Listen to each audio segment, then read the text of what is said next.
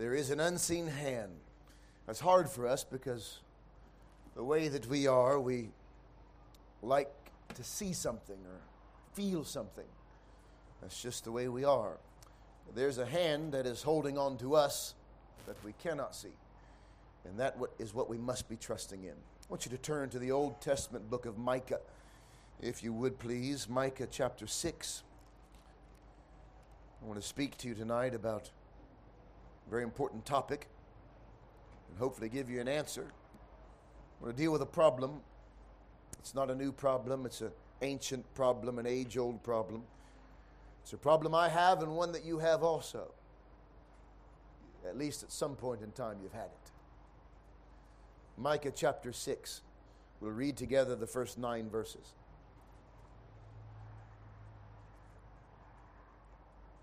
Hear ye now what the Lord saith. Arise, contend thou before the mountains, and let the hills hear thy voice. Hear ye, O mountains, the Lord's controversy, and ye strong foundations of the earth. For the Lord hath a controversy with his people, and he will plead with Israel. O my people, what have I done unto thee? And wherein have I wearied thee? Testify against me. For I brought thee up out of the land of Egypt, and redeemed thee out of the house of servants. And I sent before thee Moses, Aaron, and Miriam. O my people, remember now what Balak, king of Moab, consulted, and what Balaam, the son of Beor, answered him from Shittim unto Gilgal, that ye may know the righteousness of the Lord. Wherewith shall I come before the Lord, and bow myself before the high God? Shall I come before him with burnt offerings, with calves of a year old? Will the Lord be pleased with thousands of rams, or with 10,000s of rivers of oil? Shall I give my firstborn for my transgression, the fruit of my body for the sin of my soul? He hath showed thee, O man, what is good, and what doth the Lord require of thee, but to do justly, and to love mercy, and to walk humbly with thy God. The Lord's voice crieth unto the city, and the man of wisdom shall see thy name. Hear ye the rod, and who hath appointed it? And may God bless the reading and hearing of his word. In the middle of this book of Micah, God is dealing with his people. In fact, it's interesting, we find that word, we Americans say controversy. I think some British people say controversy. So I don't know which way you say it, but you know what I mean. And the title of this sermon tonight is found right in the text. The Lord's controversy, or the Lord's controversy. God has a problem with his people.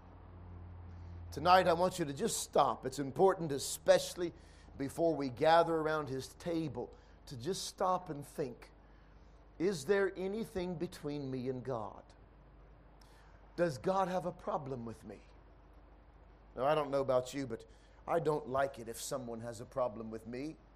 It bothers me. It bothers me if someone is upset with me, if I've offended someone, if somebody's angry with me. It bothers me. I don't like it when there's a controversy between me and someone else. But I wonder, does it bother you that there may be something between you and God? As much as it may bother you that there's a problem, something between you and a friend, you and a brother, you and your husband or wife, as much as that may bother you, does it bother you that there might be something between you and God? I know a dear friend right now who's struggling in his marriage, and he can't sleep. There's a problem in his marriage, and he cannot sleep at night. He can't eat because there's something between him and his wife. Now, that's natural. That's the way it should be. But do you feel that way when there's something between you and God? Are you walking in such communion with God and so close to God that when there's something between you and Him, you can't sleep, and you can't eat, and you can't enjoy the pleasures of life because there's a problem, a controversy? That's where we are tonight in this book. That's where God's people were. It's interesting, if you look at the very beginning of this book, the Bible says in the first chapter, the word of the Lord that came to Micah, the Morasthite, in the days of Jotham, Ahaz, and Hezekiah, kings of Judah, which he saw concerning Samaria and Jerusalem. Listen to what God says. Hear, all ye people, hearken, O earth, and all that therein is, and let the Lord God be witness against you, the Lord from His holy temple. No, I don't know about you, but that makes me nervous. That God would be a witness against me. For behold, the Lord cometh forth out of His palace, and will come down. Now, would you just look this way for a moment? Sometimes we pray. I pray this sometimes. Sometimes I pray, Lord, rend the heavens and come down. But do you know every time you read in God's Word of God coming down, it's always in judgment. When you read of God rending the heavens and coming down, when you read here that He's coming out of His place and coming down to tread upon the high places of the earth, He's coming down in judgment. The mountains shall be molten under Him, and the valleys shall be cleft as wax before the fire, and as the waters that are poured down a steep place. Why? For the transgression of Jacob is all of this. For the sins of the house of Israel. What is the transgression of Jacob? Is it not Samaria? And what are the high places of Judah? Are they not Jerusalem? Therefore I will make Samaria as a heap of the field, and as plantings of a vineyard, and I will pour down the stones thereof in the valley, and I will discover the foundations, and all the graven images thereof shall be beaten to pieces. And all the hires thereof shall be burned with the fire, and all the idols thereof will I lay desolate, for she gathered it of the hire of a harlot, and they shall return to the hire of a harlot. The problem that God had with His people was that these people were caught in idolatry. And you might be thinking tonight, I don't have a problem with that. I'm not living in idolatry. I don't worship a false god. I don't bow down before any other gods. I haven't made a graven image. But I submit this evening that most of us have some measure of idolatry in our lives. And if not now, we have had. And if we're not careful, we will have. Idolatry is when you put anything in the place of Almighty God. When you allow anyone or anything to take the love and adoration and worship that God alone deserves. I think very often, even at this time of year, we can be so distracted by all the festivities and activities that even that can become idolatry. I think that even people we love can become a distraction from the God we should love. I don't know about you individually or personally. I don't know what your problem is, but I do know that God takes idolatry extremely seriously. That it isn't something to shrug off or laugh about. It isn't something to say it's not that big of a deal, because God is stepping out of His place. He's coming down from heaven. He's putting His feet upon the mountains and the hills, and they're melting beneath the anger and the hotness of His wrath. I think it's serious. Well, we live in a day of grace. Yes, praise God for His grace. Thank God for His mercy. But do not be deceived. God is not mocked. Whatsoever a man soweth, that shall he also reap. There is idolatry, and for this reason, God calls his people into a courtroom, and he will be the one that stands as a witness against them. Can I just say, look here for a moment, can I just say this evening, you can hide from me and I can hide from you, but we cannot hide from God. We cannot. And when God stands in witness against us, his people, look, there's no hiding. There's no justifying our behavior or our sin. The Bible even says, look, call the mountains and call the hills, and you tell them. You explain to them. You try to justify yourself to them. Micah 6. And then God says something interesting. What have I done to you? What have I done to you that you would leave me? What have I not done for you that you would leave me and go after these other gods? That you would think so lightly of me. Sometimes I know I may overreact, and sometimes you may think I'm a little harsh, but when we bow in prayer, when we come in a meeting like this, we should be seeking God. And it is a sobering thing, a very sobering thing. And I don't want to ever be legalistic about it. I believe there ought to be liberty and joy, but there also at the same time ought to be a measure of sobriety. And God says, what more could I have done for you that you could be so flippant and relaxed? I brought thee out of the land of Egypt. I saved you. Would you look here for a moment? Are you saved tonight? Have you been born again? Do you know what that means? Do you know the enormity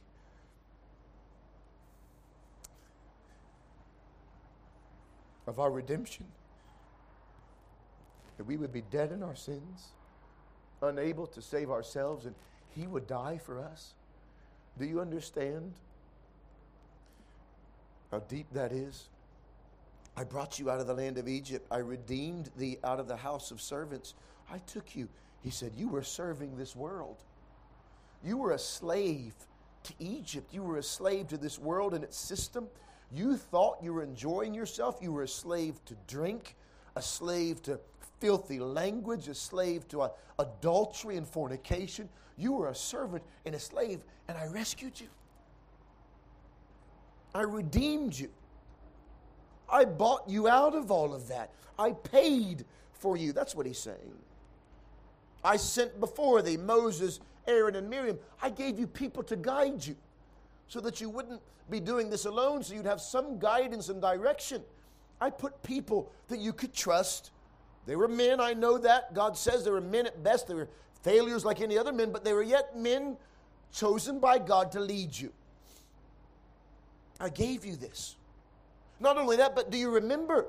You remember the time that Balak, the king of Moab, do you remember this story? He tried to hire this prophet to curse God's people. Do you remember that? And God says, look, I want you to remember that the enemy has tried since the day you were redeemed to curse you. And I would not let him. Every day the enemy accuses you before God. And God will not have it. He would not let his people be cursed. But they curse themselves. And we've cursed ourselves. The enemy cannot curse us. The enemy has no power over us. We've been set free. We've been delivered. He is defeated. But how many times have we walked ourselves into a curse like Israel did? God says, this is my problem with you. And Israel responds in verse 6 and 7. Look at this. And I want you to hear the tone of Israel's voice. It's very flippant. I believe it's the tone of many of us today. It's been my tone before. Israel responds in verse 6. The people of God says, how can I come before the Lord? How can I come and bow myself. Wherewith shall I come before the Lord and bow myself before the high God? Shall I come before him with burnt offerings, with calves of a year old? Will the Lord be pleased with 1,000 rams or 10,000 rivers of oils? Shall I give my own firstborn son for my transgression, the fruit of my body for the sin of my soul? Do you know what Israel's saying? God, you're never pleased. May God keep that from our lips and from our heart. That we would ever say, Lord, you're never pleased. It's never enough. Because he's already pleased with his son. He is already satisfied with what Jesus has done. We've got the wrong mindset when we throw up our hands and we act like God's never happy. We can't ever make God happy. God's always upset because no, the problem is we're trusting in ourselves, just like Israel was. And God responds in mercy. And these two verses have been verses that have been held to and used throughout the ages, and I want you to hear them. God responds, He hath showed thee, O man, what is good. And he has showed thee, O man, what doth the Lord require of thee. We're standing at the beginning of a new year, and none of us have any excuse. None of us, including me. He has shown us what is good. Has God not shown us what is right? Has he not shown us his goodness? Has he not shown us his mercy? Do we not know right from wrong? Are we like babes who have no conscience and no understanding or awareness and no mental faculties that have been developed? Are we that way? Of course not. He has shown us. We know what is right. We know what is good, not just right, but what is good. Do you know that there's a difference between what is right and what is good? What is right will always be right, but sometimes what is right doesn't feel good. But there's something even deeper than what is right. What is good? What is wholesome? Now, what is right is always good. And what is right is always wholesome. But there's much, much, much that is good that God has showed us. And how many times have we traded what is good for what is pleasurable and enjoyable? Because we thought that pleasure was the same as good. And we thought what was enjoyable was the same as what is good. And we thought that what was comfortable was equivalent to what is good. God has shown us what is good. There's no excuse. The same way that God called his people to the courtroom that day and he said, look, I've shown you what is good. You know what is right. He hath shown thee, O man. It would do us good to circle those two words, O man, and put your name. He has shown thee, O Derek, what is good. And he has shown thee what he requires of thee. Can I just say, none of us will ever be able to stand before God. None of us will be able to casually look God in the face and shrug our shoulders and say, I didn't know. You will not be able to stand before him and say, God, look, I was trying my best, doing my best. I didn't know what you wanted. I didn't know what you expected. He has shown us what is good and what he requires of us. Nobody likes expectations. Nobody likes requirements. I don't like them. I kind of kick against them. That's just my natural man. But God has shown us. And he summarizes in 3 expectations to his people what he requires and expects of us. Look what he says. He has showed thee, O man, what is good, and what doth the Lord require of thee, but to do justly. What does God expect from us? We're entering into a new year. What does God want from me? Called to the bar, called to the court, called to the courthouse with God a witness against me. What does he want from me? What does he expect from me? And this year, this new year, what does God want from you? He wants you to do justice, to do what is right. But, I understand that. And I know what's right. You're right. That's correct. I know what's right, but I can't help the way I feel. When you have to choose between how you feel and what is right, you must choose what is right. You must. I must. Feelings are strong. I know that. Feelings are powerful. Emotions have a strength. They're like strong cords that bound Samson when his hair had been cut. But can I tell you, justice is like the power of God's Spirit. When Samson's hair was long, justice is able to break the strong cords of feeling that often bind us. We are not called to do what we feel. We are not commanded to do what feels good and seems right and feels so good. We're not called to follow our heart. We're called to do what is right. Do justly. Everything you do ought to be justly. To do it rightly. To do it in a way that is pleasing to God. It's a legal term. To do all things legally.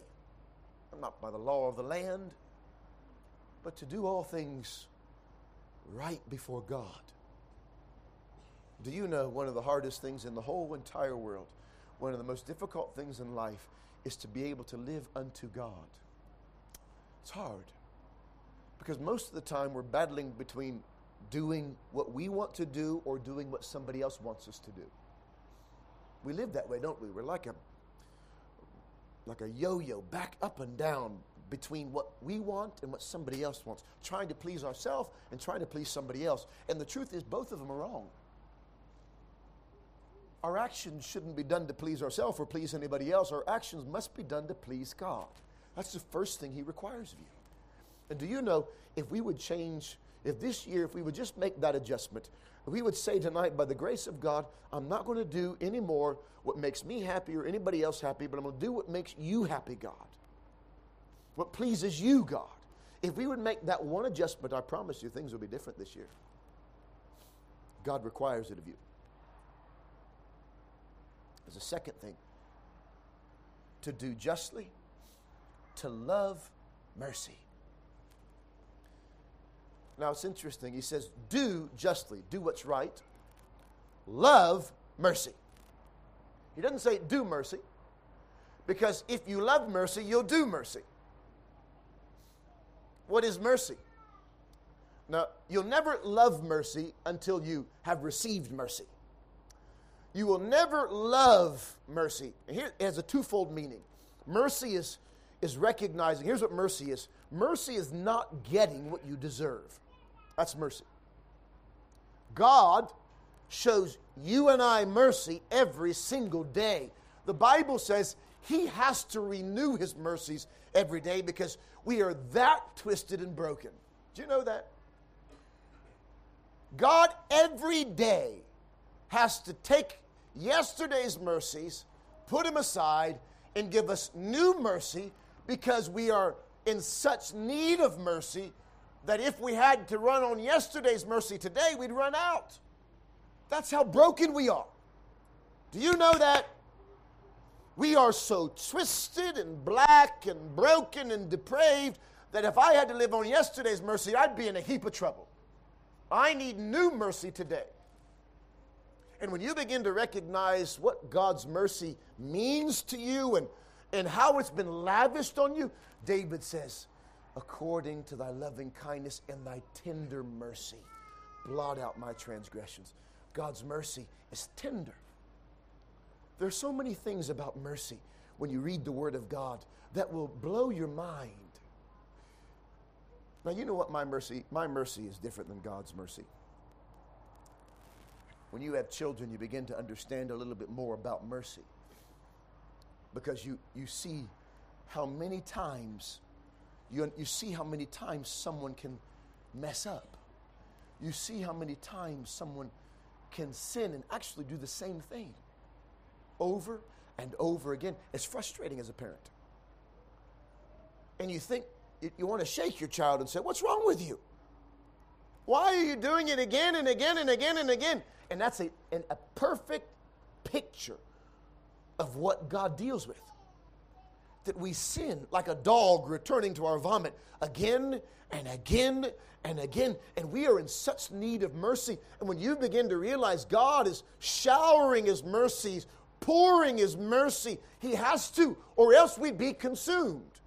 Did you know, look here for a moment, the moment God turns His mercy off is the exact moment that you are consumed by His wrath.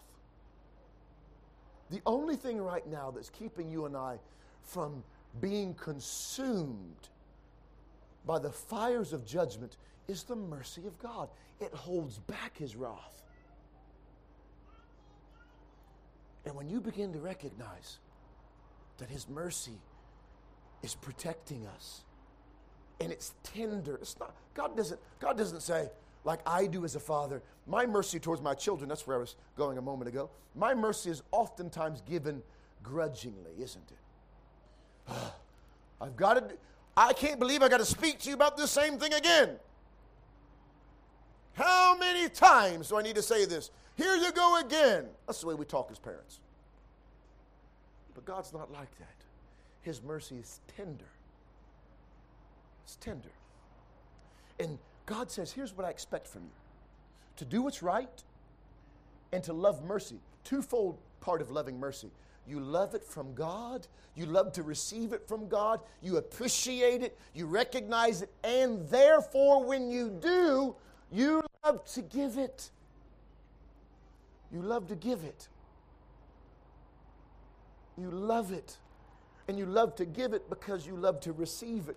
You love to show mercy because you are so thankful God has given it to you over and over and over and over again. You and I have failed. I'm a failure over and over again. And I need His mercy over and over again. And therefore, I should not hesitate to give mercy to somebody else. I should not hesitate to say to somebody else, I know you've done it again. I love you. It's wrong. And I'll say it's wrong, but I still love you. I still love you. To do justly, to love mercy. The third thing He requires of me and you is to walk humbly with your God. What does God expect from you? Do what's right, no matter what. No matter how you feel. Love mercy. No matter what somebody's done to you. Love mercy. And thirdly, walk humbly with God. Now there's three parts to that. Walk humbly with your God. Walk, meaning this is active, this is practice, it's exercise. It requires an intentional effort. If you want to walk humbly with God, it requires some intentional change of mind and direction. Walk, it's a visual picture. Walking with God. Walking with God humbly. We oftentimes say it like this, how's your walk? You ever heard somebody say that? How's your walk with the Lord? What does that even mean? Well, here's what it means. It means, are you walking with Him? Now, look, there's no confusion about the matter. I have children, as you know, and I sometimes walk. We just took a trip. We went to France for a day and then into the Netherlands just this week. And in a different country, in a busy city, believe me, I held tightly to my children's hands. When we crossed roads, busy roads in Paris, I held tightly to my children's hands. They were walking with me. The older my children get, I want you to hear this, The older my children get, the less they want to walk with me. I constantly have to say to Micah, Micah, don't get too far ahead. Micah, slow down. Not long ago, I don't know what we were doing and where we were going, but I said to Micah, Micah, I'm leading, not you. Now, I should have listened to my own words. Sometimes God should say to me, I'm leading, not you. Are you walking with God? To walk with God means you're next to Him. He's next to you. Not you running ahead of Him or lagging behind Him, but you're in step with God. What's the scripture say? Can two be agreed? Can two walk together except they be agreed? To walk with God means you're in agreement with God. Now, can I tell you, if you don't do expectation number 1, you won't do expectation number 3. If you don't do justly, you won't walk with God. If you're not doing what's right, then you won't be walking with God. The second I choose pleasure over what is right is the second God has taken a step ahead of me and I've been left behind, or vice versa. I've taken a step ahead of Him, and He's gone a different direction. Walk with God. But there's something interesting in the middle of that. Walk humbly. Walk humbly. One of my favorite books I've ever read was a book on humility by Andrew Murray. Andrew Murray said this, here is the path to the higher life. Down, down, down. Now that's a contradiction. Here is the path to the higher life. You want to walk higher in your Christian life? You want to take steps up in your Christian life? Down, down, down. Now, I don't know if I've seen a wetter week of my life than I have this last week. But do you notice something? Do you notice where the water lays first? Do you notice where the water gathers first? Andrew Murray says, just as water always seeks and fills the lowest place, so the moment that God finds men abased and empty, His glory and power flow in to exalt and bless. Just as we see the puddles all around us, the puddles on the road, and my children love it when there's big water puddles and we're driving down the road in my Jeep, they'll say, speed up, Daddy, speed up. So we can hit those puddles and the water rushing over us. The water fills the lowest places first. You want God's power and blessing to be upon you? Humble yourself before a mighty God. Walk humbly with your Lord. Murray said, humility is perfect quietness of heart. It is to expect nothing, to wonder at nothing that is done against me. It's to be at rest when nobody praises me or when I am blamed or despised. It is to have a blessed home in the Lord where I can go in and shut the door and kneel to my Father in secret and am at peace as in a deep sea of calmness when all around me and above me is trouble. That's humility. Murray said again in another place I can remember, he said, true humility is not thinking little of yourself. It's not thinking of yourself at all. Walk humbly. You know my biggest problem? My biggest failures are when I'm thinking too much about myself. I won't do the right thing as long as I'm thinking about myself. I won't love mercy as long as I'm thinking about myself, because I'll think, you did me wrong, I'm going to give you what you deserve. I hear this in my children. If you ever listen to children, this is the way they think. This is the way they respond. It's in our human nature. This is why God had to make laws. God had to make a law, an eye for an eye and a tooth for a tooth, because in our human nature, if somebody pokes me in the eye, I'm going to poke you in both your eyes. I'm going to get you back and get you back more so you don't do it again. And God had to say, hold on a moment, you can only get back what they did to you. But Jesus took it a step further. Jesus taught us mercy. Jesus said, if you try to repay someone what they've done to you, you're no different than them. And can I tell you, that unless you are not thinking of yourself, you'll never be able to live that way. You'll never be able to live a life of mercy. You'll never be able to give mercy to somebody else because you'll be constantly trying to get back at somebody because they did you wrong. And when somebody does you wrong, I'm going to tell them, I'm going to tell you something about yourself, and then we're just as guilty. True humility is not thinking about yourself at all. Spurgeon preached about humility, and he gave a list of how to walk humbly. Let me give you a few of these things. Walk humbly when you are spiritually strong. Can I just give you a warning? We talked briefly about it this morning. If you feel that you're strong right now, you're strong in the Word, you're strong in prayer, you're walking with the Lord, you hear His voice, let me give you a warning. Walk humbly. Walk humbly. Walk humbly when you have much work to do. I'm busy, God, I got a lot of things to do. You better walk humbly because in your busyness you may forget God. You may run ahead of Him. Walk humbly in all of your motives.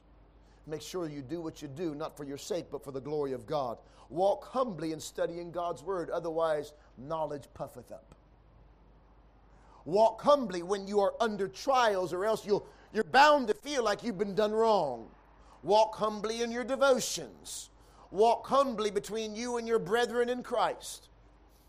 If we don't learn humility, then the first time anybody tries to talk to us about something they see in our life, we'll blow up. That's hard. I'm telling you, it's hard. It's hard. But do you know we have a responsibility to each other and accountability to one another, that if we see one another falling in sin, then we ought to love each other enough to say something. But a brother can't say something to you about your sin if you blow up every time he does. You better walk humbly between you and your brethren. And if you don't approach your brother in humility, what did Paul say in Galatians? Brethren, if a brethren be overtaken in a fault, ye which are spiritual, restore such a one in the manner of meekness, humility. We ought to walk humbly towards our brethren and receive humbly what we hear from them. Spurgeon said, lastly, we ought to walk humbly when dealing with sinners. Walk humbly, knowing, but for the grace of God, there go I. Spurgeon said, true humility is getting a right perspective of yourself. When you have found out what you really are, you will be humble, for you are nothing to boast of.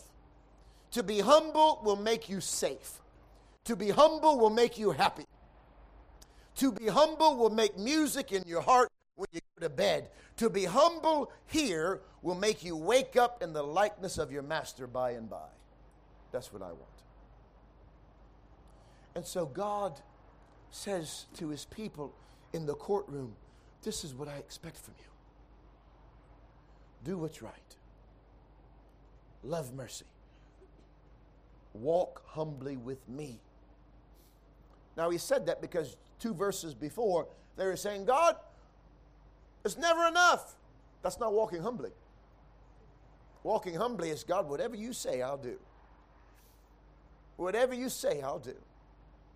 That's walking humbly. The Lord's verse number 9, the Lord's voice crieth unto the city. This is the mercy of God. He's always pleading with us, always calling us, always pleading that we would return. The Lord's voice crieth unto the city, and the man of wisdom shall see thy name. Hear ye the rod, and who hath appointed it? Now that's an interesting collection of phrases. They turn up in many different ways. They can be translated in many different ways, but let's look at them as they lay. The Lord's voice crieth unto the city. Look here, God's voice is crying to every one of us tonight. He's speaking to the church. And the man of wisdom shall see thy name. Now I'm going to take it just as it reads. I know there are other translations and versions. The man of wisdom shall see thy name. The one who's wise tonight will hear His voice, see His name, recognize He's God, and that voice belongs to God. I must bow the knee. And look what He says next. Hear ye the rod, and who hath appointed it? The rod of correction. the rod of judgment. Hear it. It testifies against us tonight.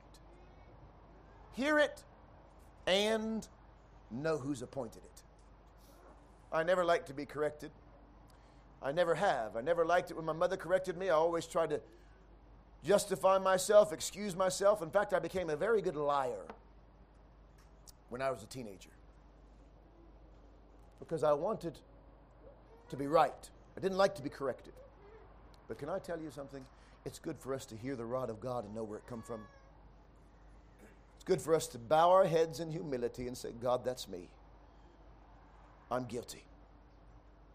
I've got false gods and idols that need to be torn down. I've got things in my life that are not right. And Lord, I know I have not done what's right. I have not loved mercy. I have not walked with you, God, and I haven't walked humbly with you, God. It's good to see the rod and bow to it. And let God change us. There is mercy tonight. There is mercy.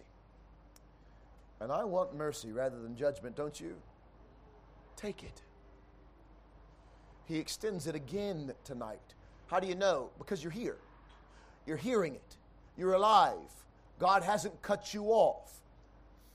We talked last night about that thought in Luke chapter 13, one more year, about the Lord visiting the tree that was fruitless year after year after year, and finally God saying, you know what, there's been no fruit for 3 years, cut it down. It's cumbering the ground.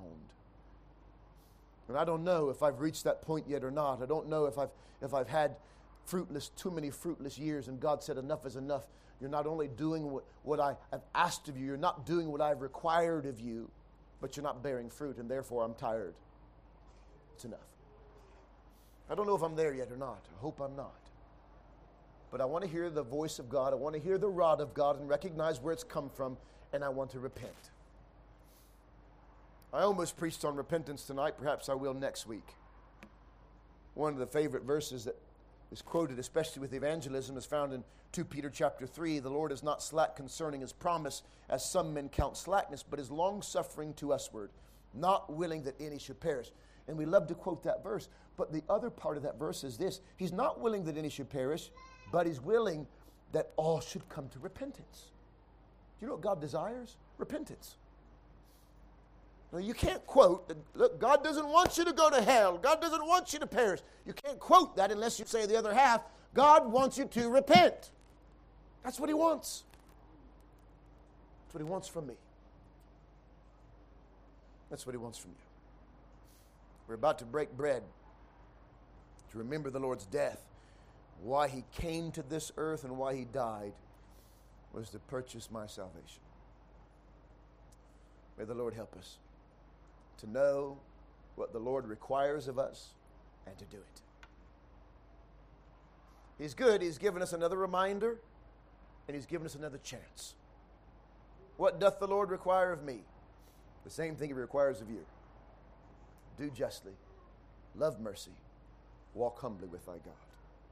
Let's pray. Father, we give thanks for mercy. Lord, help me, help us to love thy mercy, knowing that if it weren't for thy mercy, we'd be in hell a long time ago. If it wasn't for thy mercy, we'd have been consumed a long time ago. Help us to see it and to love it. Forgive us, Lord. Forgive us for our idolatry. Forgive us, Father, for our false gods. Forgive us, Lord. Forgive us. And help us to know, Lord, you have shown us what is good. We have no excuse. We know what is right. We know what is good. We know what's good for us. And we know what's honorable and honoring to thee. And help us to do it, Lord. Seal these truths in our hearts that there might be some adjustments and changes made even tonight that may make an eternal difference. We thank thee, Lord, for the promise that thy blood doth blot out all our sins and iniquities. That although they may be fresh in our mind, thou hast chosen to remember them no more. And though we may bear the scars of our sins for the rest of our life even, They shall not be held against us in the court of the heavenly gathering on that day. We praise thee and thank thee for mercy, for the blood of the Savior which cleanses us from all our sin. Help us to do what's right, Lord. Help us to love mercy. Help us to walk humbly before thee.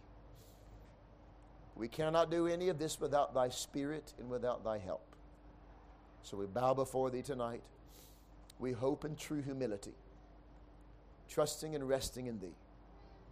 And we ask it in the name of Jesus, the name that is above every name. And we pray that we might be amongst the wise who hear thy name and see thy name. And may we be those who exalt it, both in the way that we speak and the way that we live. May we be those who love the name of our dear Savior. And it's in his name, the name of the Lord Jesus Christ, that we pray these things tonight. Amen. Let's sing our final hymn, hymn number 8, I Hear Thy Welcome Voice. There's one thing about our Heavenly Father, is that he is a welcoming Father, a good Father. Yes, a God of justice, a God of wrath and indignation, but a God of mercy. And he welcomes us. Wrath especially comes when we reject his mercy, when we refuse to come. I hear thy welcome voice that calls me, Lord, to thee, for cleansing in thy precious blood that flowed on Calvary. Let's stand together. I am coming, Lord.